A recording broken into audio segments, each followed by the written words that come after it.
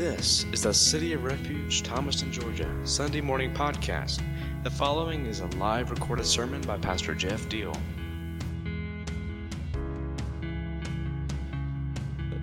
Assignment, I would call it. And he's behind the eight ball, so to speak, because they need to have a curriculum written for most is men opposing sex trafficking. That's the new thing out of City of Refuge. And it's pretty extensive study and curriculum for men that would go on for a period of probably 3 months in local churches with men's groups. And he hired a guy back in August to write the curriculum, and he thought the guy was, tracking along well with what he was doing, but come to find out the guy had very little done on it, and he needs a curriculum in 3 weeks. So he asked me, what are the chances you can write this curriculum in 3 weeks? And I said, well, I can write the curriculum in 3 weeks as long as you don't expect me to do anything else during that 3 weeks. So I sent a message out to our staff and said, hey, I'm going to be working on this, so don't expect much out of me during that time period. Well, the point of me telling you that is this curriculum is designed to prepare men for what they ought to be doing in the world right now. So it's a very important thing. And I'm using that as an example because that's what we're doing in here right now. That's what we're doing from the book of Jeremiah. That's what we're doing from the book Run with the Horses. It's an attempt to prepare people to do something, to put on the weapon, the armor, and take up the weapons of war and get busy. Because we just have way too many Christian people who are just not doing anything. They know that evil abounds. They know that it's getting worse. They know that darkness is covering the earth, spiritually speaking. They might go to church. They might say their prayers. They might even pay their tithes. But they really just don't do anything. They don't get up and go to work. Somebody asked me about situation recently where somebody, is whatever. And I said, well, the problem is they just don't want to do the work. Listen, the kingdom of God requires laborers, not spectators, not observers, not applauders, workers. To get out in the field, to get out there where the problems are, to address the issues, to speak against the evil, to defend the weak, the vulnerable, the poor, kids, orphans, widows, addicted people, lonely people, prisoners. That requires work, labor, effort, time, talent, treasure. So, I think that often we're guilty of just seeing going to church and being part of a church as our role as a believer. Well, I'm a Christian, gave my life to the Lord a long time ago. I go to church, I'm part of this church, and I support the church. And that's good. We need to do that. That's important. But man, it just can't stop with that. And the reason that we have more and more problems that are becoming more and more exacerbated as time goes on is because we don't have enough good, solid, godly, kingdom-minded people out there waging war and doing the work. So when we develop this curriculum, when we put in place this program, when we build this new housing complex, when we do all the things that we do in the ministry, all of that is by design, and the design is to address the needs of people and to fight against evil in the world. That's why we're doing it. But we have to be educated, okay? You need to know the Word. That's why everything we talk about in here is based off of the Word. Everything I'm writing for the most curriculum starts with Scripture. It's all based off of the Word. So you have to be educated, and you have to be equipped. You have to be weaponized if you plan to go to war, right? So the title of the curriculum is Men at War, right? I've got on a little cheap rubber bracelet here that I got in Ohio when I went to the first most event for men a few weeks ago. I haven't taken it off since that night. And what it says is, welcome to the war. It's a reminder. Every time I see it, it's like I'm in a war. I've got to make sure that I am what I need to be in this war. And Most has a lot of retired military special operators as part of our team. Guys who are 20, 25 years, Army Rangers, Green Berets, Navy SEALs. And so we look at them as an example of what it means to go to war, because when we go to these Most retreats out in Kansas, they call it operator for a day. So they gear you up and you go through some training and then you go out on missions. Well, what happens if you go out there and you don't have the right weapons, or you don't have any weapons? What happens if you go out there and you're not properly trained and prepared? You know, on our missions, listen, some of our guys shoot other of our guys in the back because you can't get trained in one day, right? We went through a little training, but we're killing each other because we're not properly trained and prepared. Airsoft rifles, rubber bullets, which, by the way, hurt.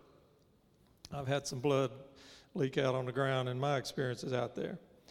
But training is ongoing, it's intense, it's sequential, and that means you build one thing off of the last thing and you keep building and growing, right?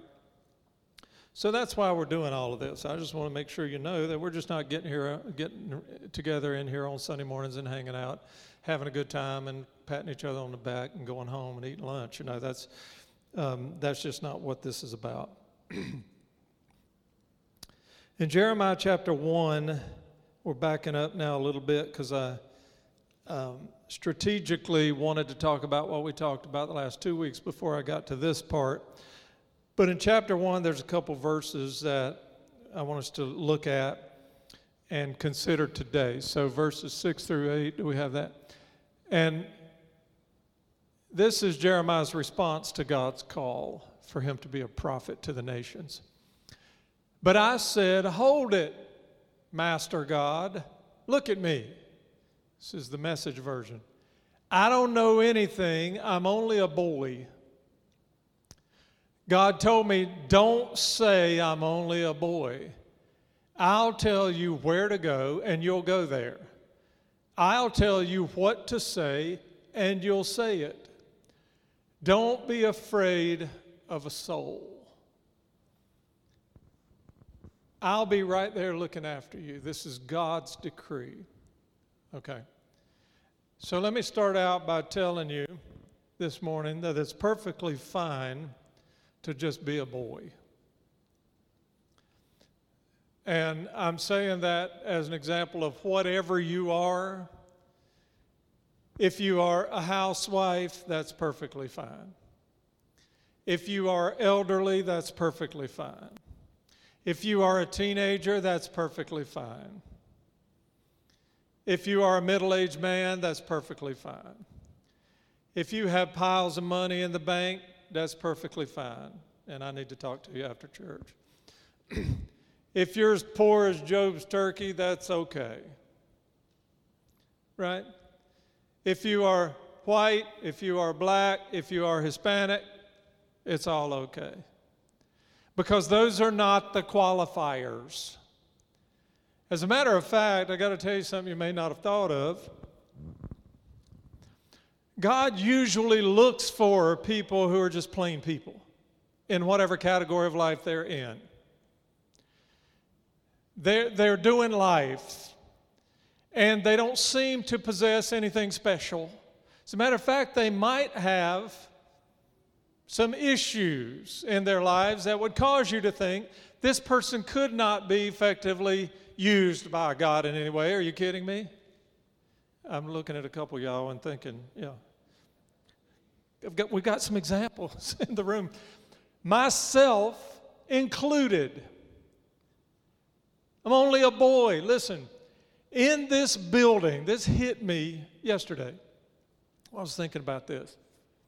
In this building, in the spring of 1990, that was how long ago? 34 years ago. In this building, in the third room on that back hallway, that was my office. I was the youth pastor at this church. And the youth group was doing pretty well. We'd only been here a few months. We're doing pretty well, got some energy going. I'm sitting in there one day, and the pastor walks in. I believe it was on a Monday. And he said, Jeff, this coming Sunday, we're going to have a youth service. We do this, we're going to try to do this once a month. So the youth will sing, and they'll take up the offering, and one or two will give a testimony. And I want you to preach. Now, I was a youth pastor, but I was not a preacher. As a matter of fact, I had made a strong commitment against being a preacher. I said I won't do it. I can sit around in a circle with a bunch of teenagers, and we can eat pizza and sing It Only Takes a Spark, and go bowling and play tennis and go on retreats, but I am not preaching. I can sit around and have discussions with them. I can talk to them. I can open up conversations. I can teach lessons, but I'm not a preacher. My dad was a preacher. My brother followed in his footsteps. That's not for me. And that was my answer to the pastor. I said, no, I can't do that. I'm only a boy. I can't do that. And he said, well, I feel pretty strongly that that's what we ought to do. I said, well, I'm not doing it. He turned around and left the office. The next day he walks in the office. He said, listen, about this business of you preaching on Sunday, I really want you to do that. I said, no. I said, I respect you, not going against your authority, but that's not me. I couldn't do it. I couldn't get up and do that. I'm just not, no. I was the kid growing up that always sat in the back of the classroom behind someone who was large so that the teacher hopefully would not see me and ever call on me to say anything, right? I was shy. I would just stammer, turn red. I couldn't talk in public. And I wasn't going to get up because this church at that time had 300 or 400 people going to it, and I was not going to do that. I told him, no, I'm not doing it. He came back in on Thursday, and he said, Jeff, we're going to do the youth thing on Sunday, and you're preaching. And he turned around, walked out, and shut the door behind him. And I sat back in my chair, and I just, pushed the chair back, and I just threw my arms out like this, and I said, I can't do it. I was talking to God. I said, I can't do it. I'm only a boy. I can't do it. And it's like just this thing just hit in my chest and said, I know you can't. That's the whole point. I know you can't. That's who I choose, people who can't. Why else would we need him if we can? Right? Why do we need God if we're capable? Why do we need Him to direct if we're intelligent enough? Why do we need His strength if we're strong enough? And so I said, I can't. And he said, I know. He didn't say, well, yes, you can. No, he said, I know you can't. Of course you can't. It's the kind of people I call. And so he preached through me on Sunday, and we've been preaching ever since. And now I have no trouble getting up in front of people and sharing and talking and preaching and giving away the word. As a matter of fact, I can now walk up in front of people without a single note, without a single outline, nothing on paper, put it all aside, and talk to you for an hour just based on what I've been hearing and studying about the Lord for the previous week. But that's Him. So what's your excuse for not doing something, anything, what He's calling you to do in the kingdom? What's your excuse? I don't have enough money. He's not asking you to have enough money. Hey, listen, He's got all the money. Money's not a problem. Listen, I'm telling you, in the kingdom, money is not a problem. Has money ever been a problem for you and your family? Yeah. In the kingdom, in terms of God's work and God's business, money is not a problem. If God calls you to do a work and you say yes to doing that work, He's going to resource that work. Period. Blessing follows obedience. It's not your money that's at stake here. It's not your money that's at play here. God has the resources. He owns all the money. He's not looking for people with money. He's looking for people who will say yes. And then He begins to resource the plan that He has put in place and the call that He's put on your life. What's your excuse? I'm too old. I'm too young. No. Do we need to go to the Bible? It's usually a pretty good place to go. Does God ever use old people? Does God ever use really, really young people? Does God give us plenty of examples about how it doesn't matter how old you are, how young you are?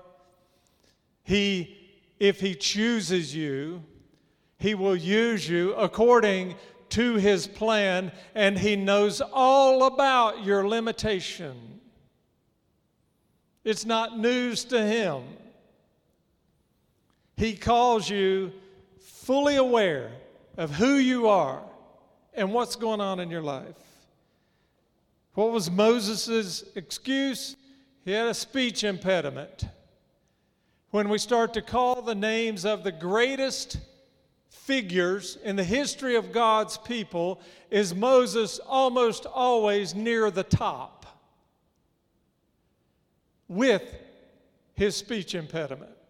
God didn't even take his speech impediment away. He used him with his speech impediment.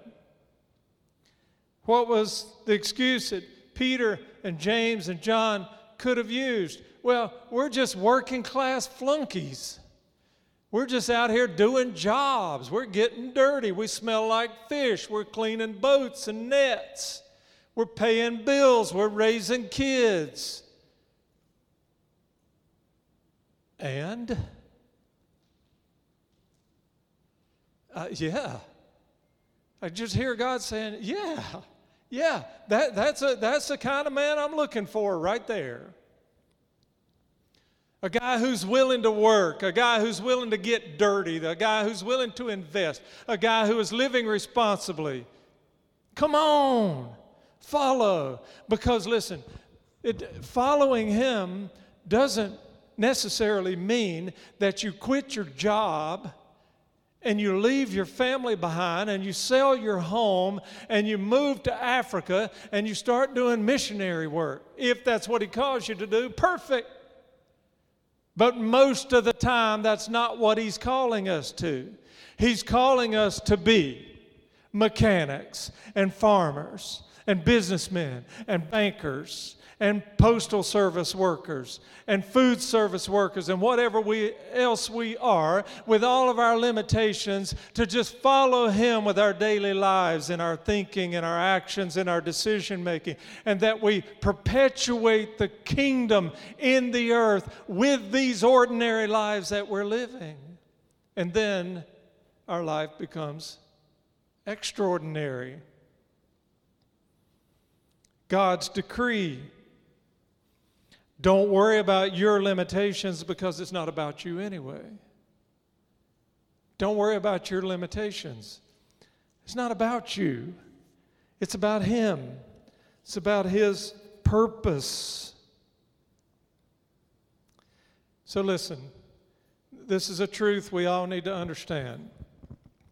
There will always be an enormous gap between what you are capable of and what God calls you to do. It goes back to the point that if you're fully capable, why would you need God?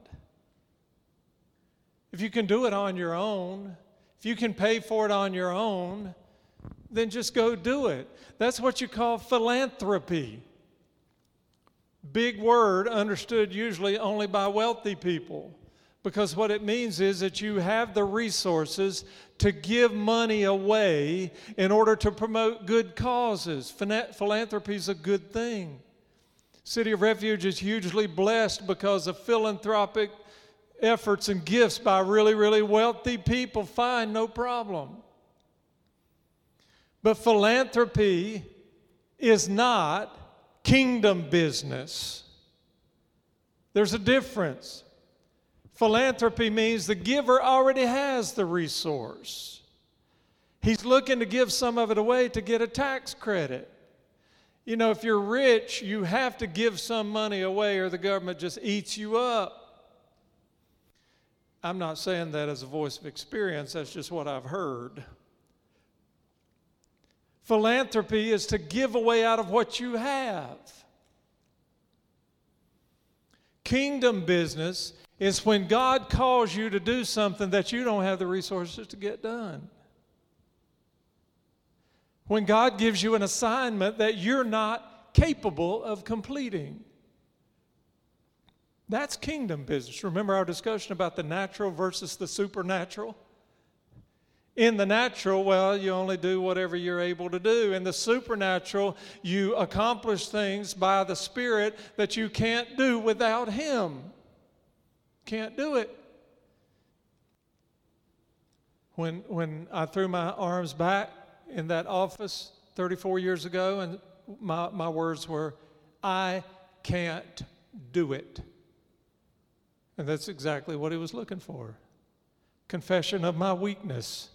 Confession of my limitations. Confession that there's an enormous gap between what I'm able to do and what He's calling me to do. I don't have any doubt whatsoever, looking back 34 years later, that it was supernatural experience that started right there. So what is He calling us to? You will have to determine if and what He's calling you to individually. You say, well, God's not saying anything to me. He's not showing me nothing. He's not calling me to anything. Well, there's a 99.999% chance that there's a reason for that. The reason is this. You are not exercising strict obedience to the things He's called us all to do. And why would I say that? Because that's what positions you to hear from Him personally and individually. There are things that the Lord has called every follower of His to do.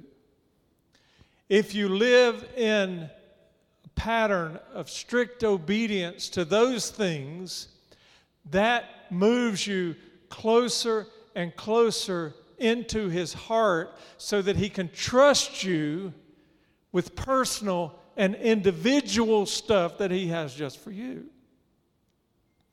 What are some of those things? Well, we can read the Sermon on the Mount and find a lot of them. We don't have time to get into all of it. But he calls us to be humble. He calls us to be meek. He calls us to make peace instead of problems and conflict and war. That's how the Sermon on the Mount starts out. Blessed are the poor in spirit. Blessed are those who mourn. Blessed are the meek. Blessed are the peacemakers. Blessed are those who hunger and thirst after righteousness. What's the evidence that you hunger and thirst after righteousness? Well, the evidence is you're always going after it. You're in the Word. You're in meditation. You're in prayer. You're in worship. You're in service. He calls us to forgive people who do wrong to us. How many Christians are cheating themselves out of the nearness of God, the personal and individual encounters with God that could be available to them because they choose to keep a little bit of that unforgiveness in here? Everything you choose to keep that's contrary to what He's commanded us prevents something awesome and supernatural that He wants to put in here, because there's no space for it. The space is occupied by unforgiveness, bitterness, resentment, anger. That stuff has to be pushed out to make room for what the Father has. And beyond that, those things that we read in Matthew 5, the Sermon on the Mount, 5, 6, and 7.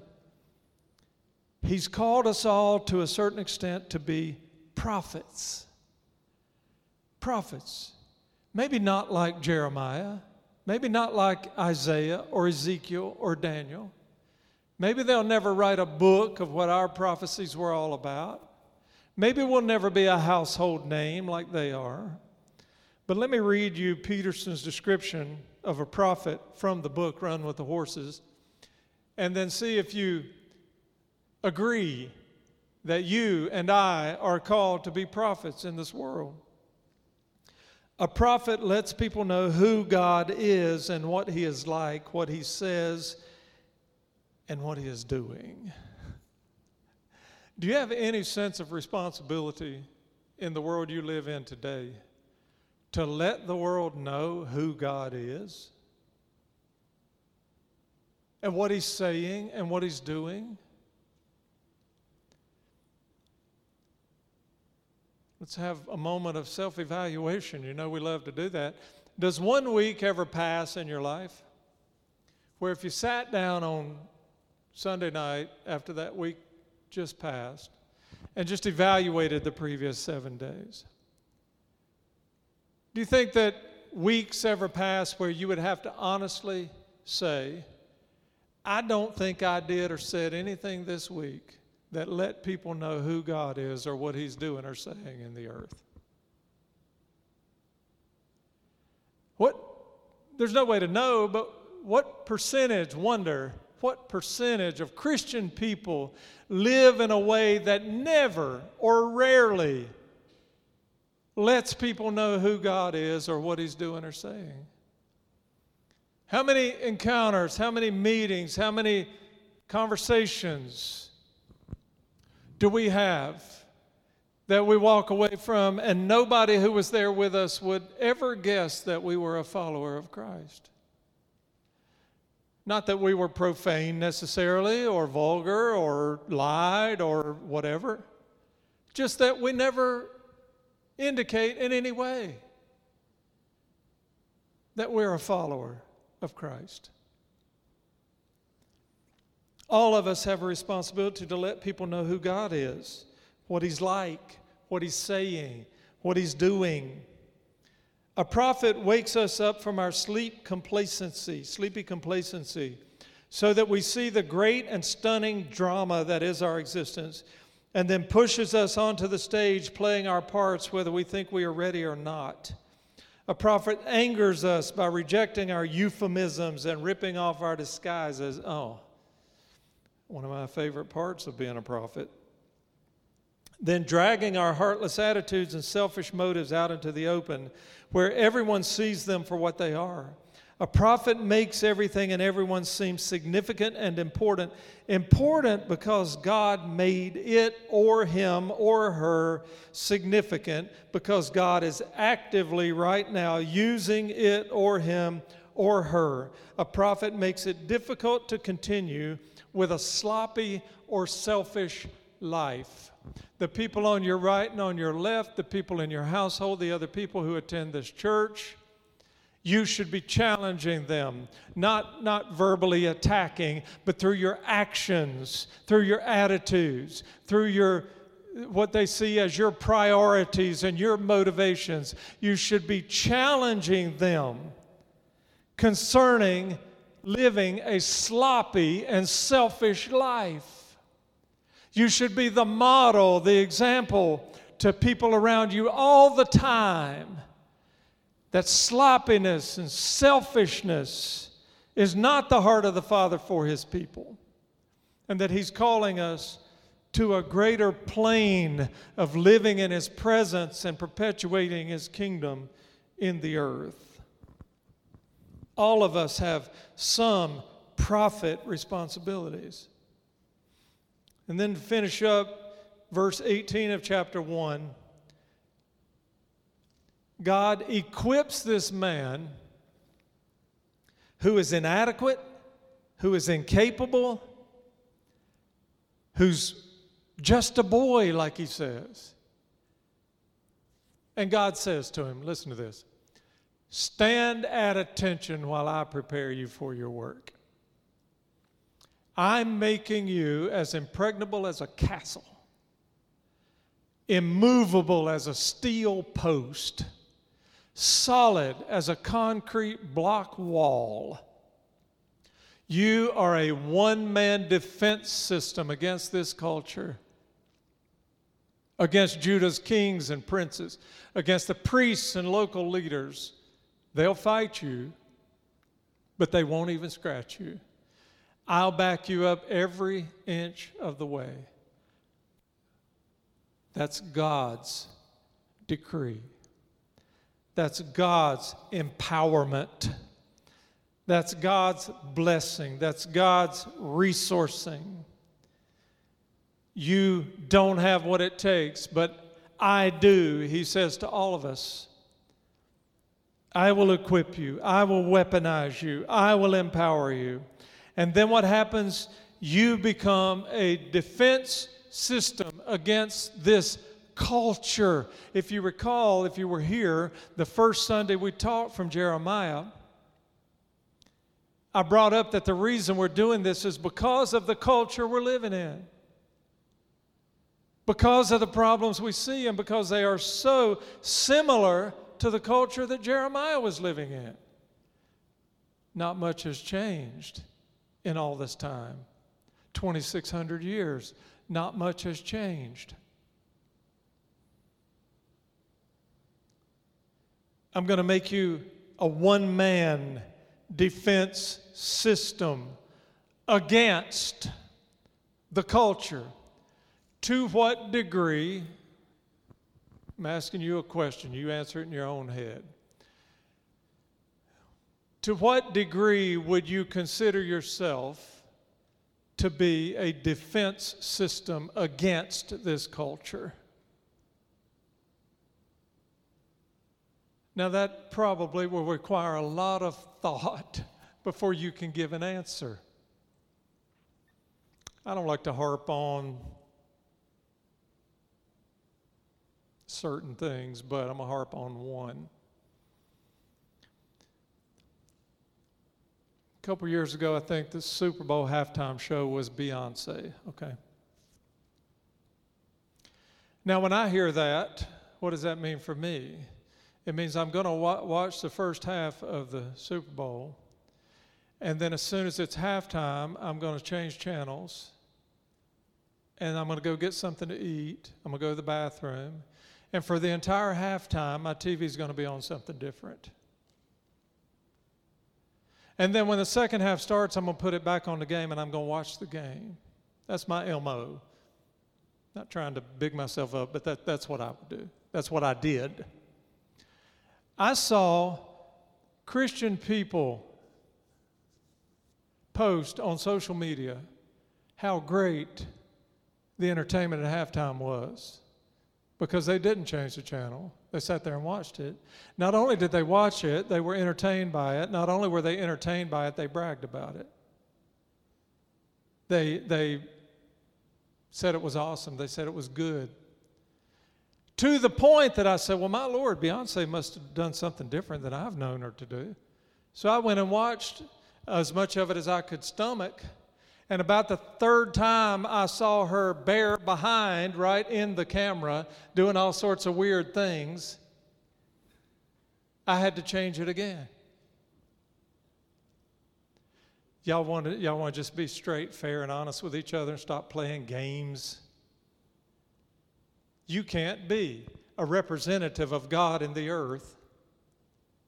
You cannot be a defense system opposed to this culture and absorb obscene, godless, profane, vulgar material at the same time. It just don't work like that. You can't be for and against at the same time. Some of these people were not only believers, but people in ministry, leaders, pastors, preachers, and their spouses. Just thought I'd tell the truth for a minute. Well, I've been telling the truth the whole time. Against this culture, the evil we see around us. We can't watch. We record every episode of Andy Griffith Show, because that's some good TV right there. If you don't believe that, you're a blasphemer. But you know what? You record the Andy Griffith Show off of TV Land. You know what you have to put up with? The commercials about RuPaul's drag show on MTV.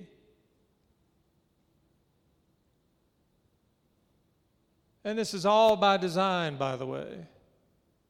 That the good, wholesome stuff now has been polluted, invaded by evil. When Sully was 11 years old, never forget it. I remember exactly how old he was. He was 11. We're sitting in the living room watching the Andy Griffith Show on TV Land. Goes to commercial, and the commercial is for the movie Striptease. And my 11-year-old son is sitting in the living room floor watching a half-dressed woman, no, not half, barely, one of those floss and two Band-Aid pole dancing. Made me so mad. I got the phone. I called New York City to TV Land headquarters. Dug around till I got a programming director on the phone and let them have it with both barrels. Did a lot of good. Now we got RuPaul's drag show on there. Against the culture. I got to finish. I done got on a soapbox and my head got hot.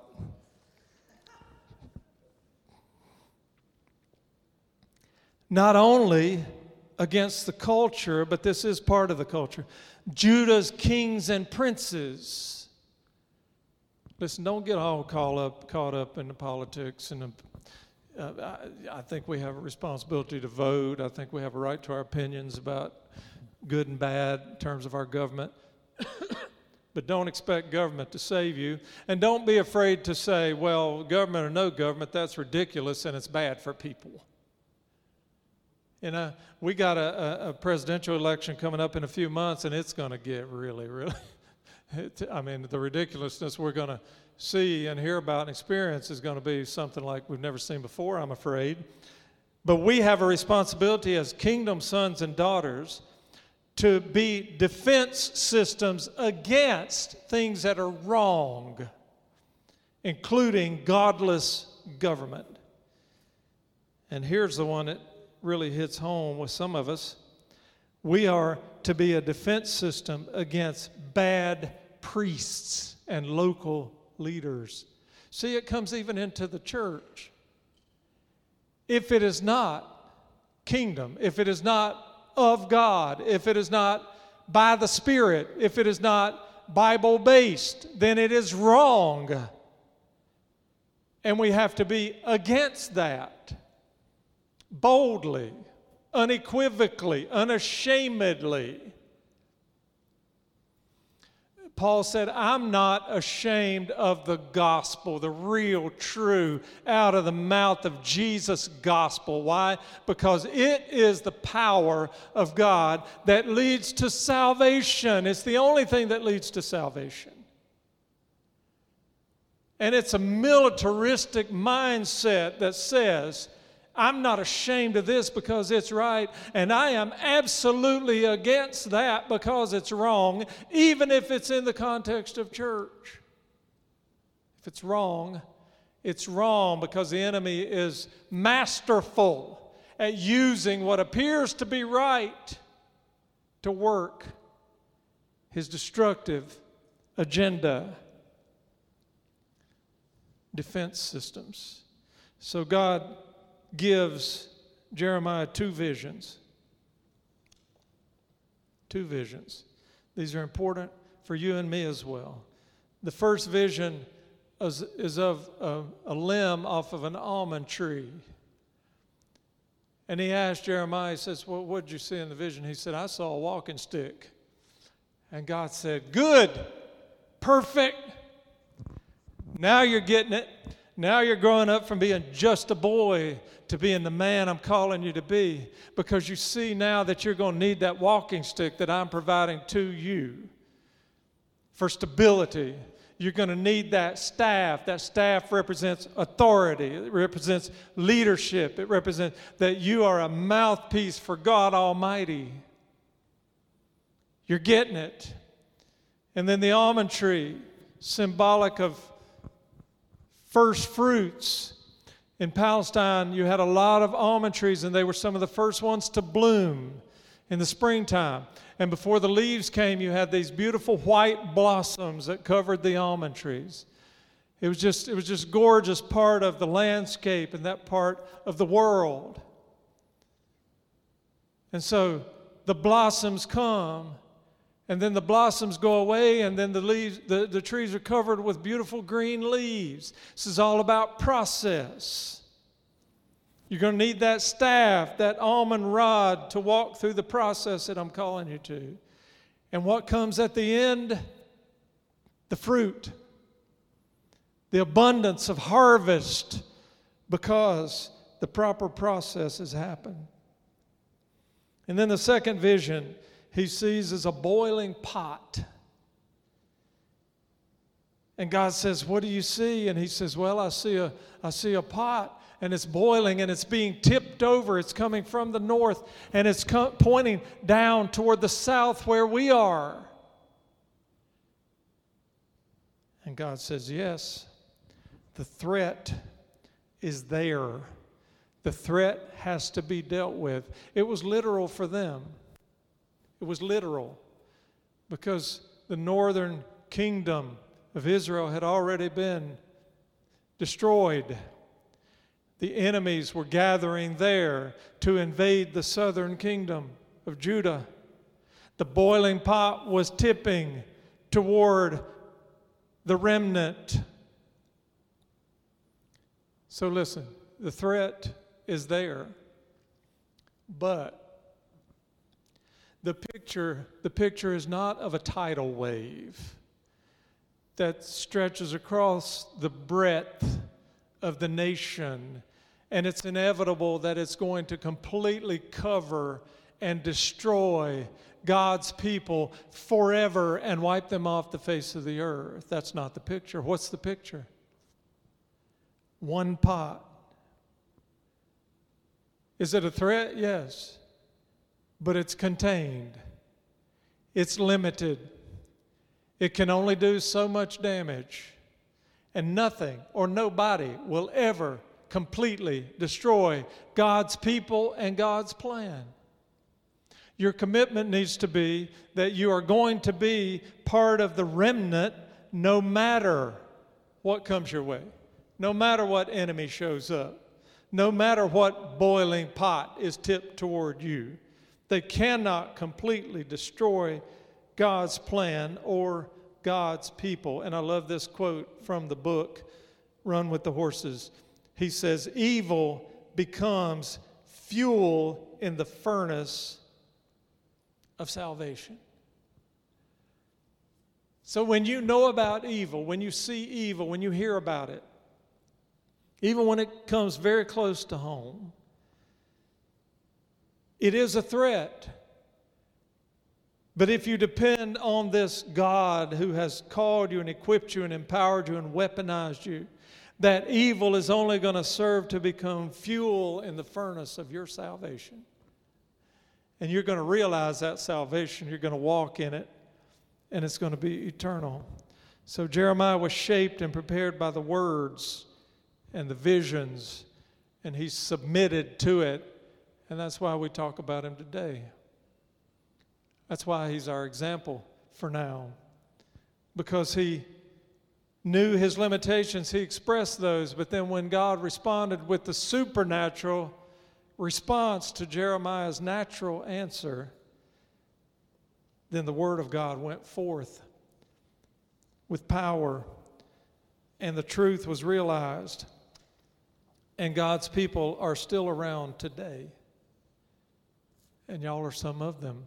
We have an opportunity to be against and for, to be against evil, to be against the counterculture, to be against things that are godless.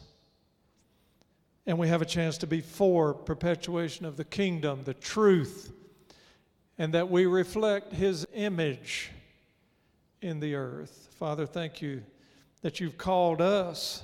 It's just unbelievable in a way when you first think about it, that us with all of our limitations, us without huge resources, but we do have a call, and we're saying yes to it. Thank you for choosing us. I thank you for the supernatural things we've already seen done. And we pray that that would continue as we continue to say yes and to be obedient. We give up our excuses and we choose God's decree. Don't worry about your limitations. It's not about you anyway. I pray your blessings of peace, power, provision, protection, your blessings of courage, commitment would go with every one of us. In your name we pray. Amen. Amen.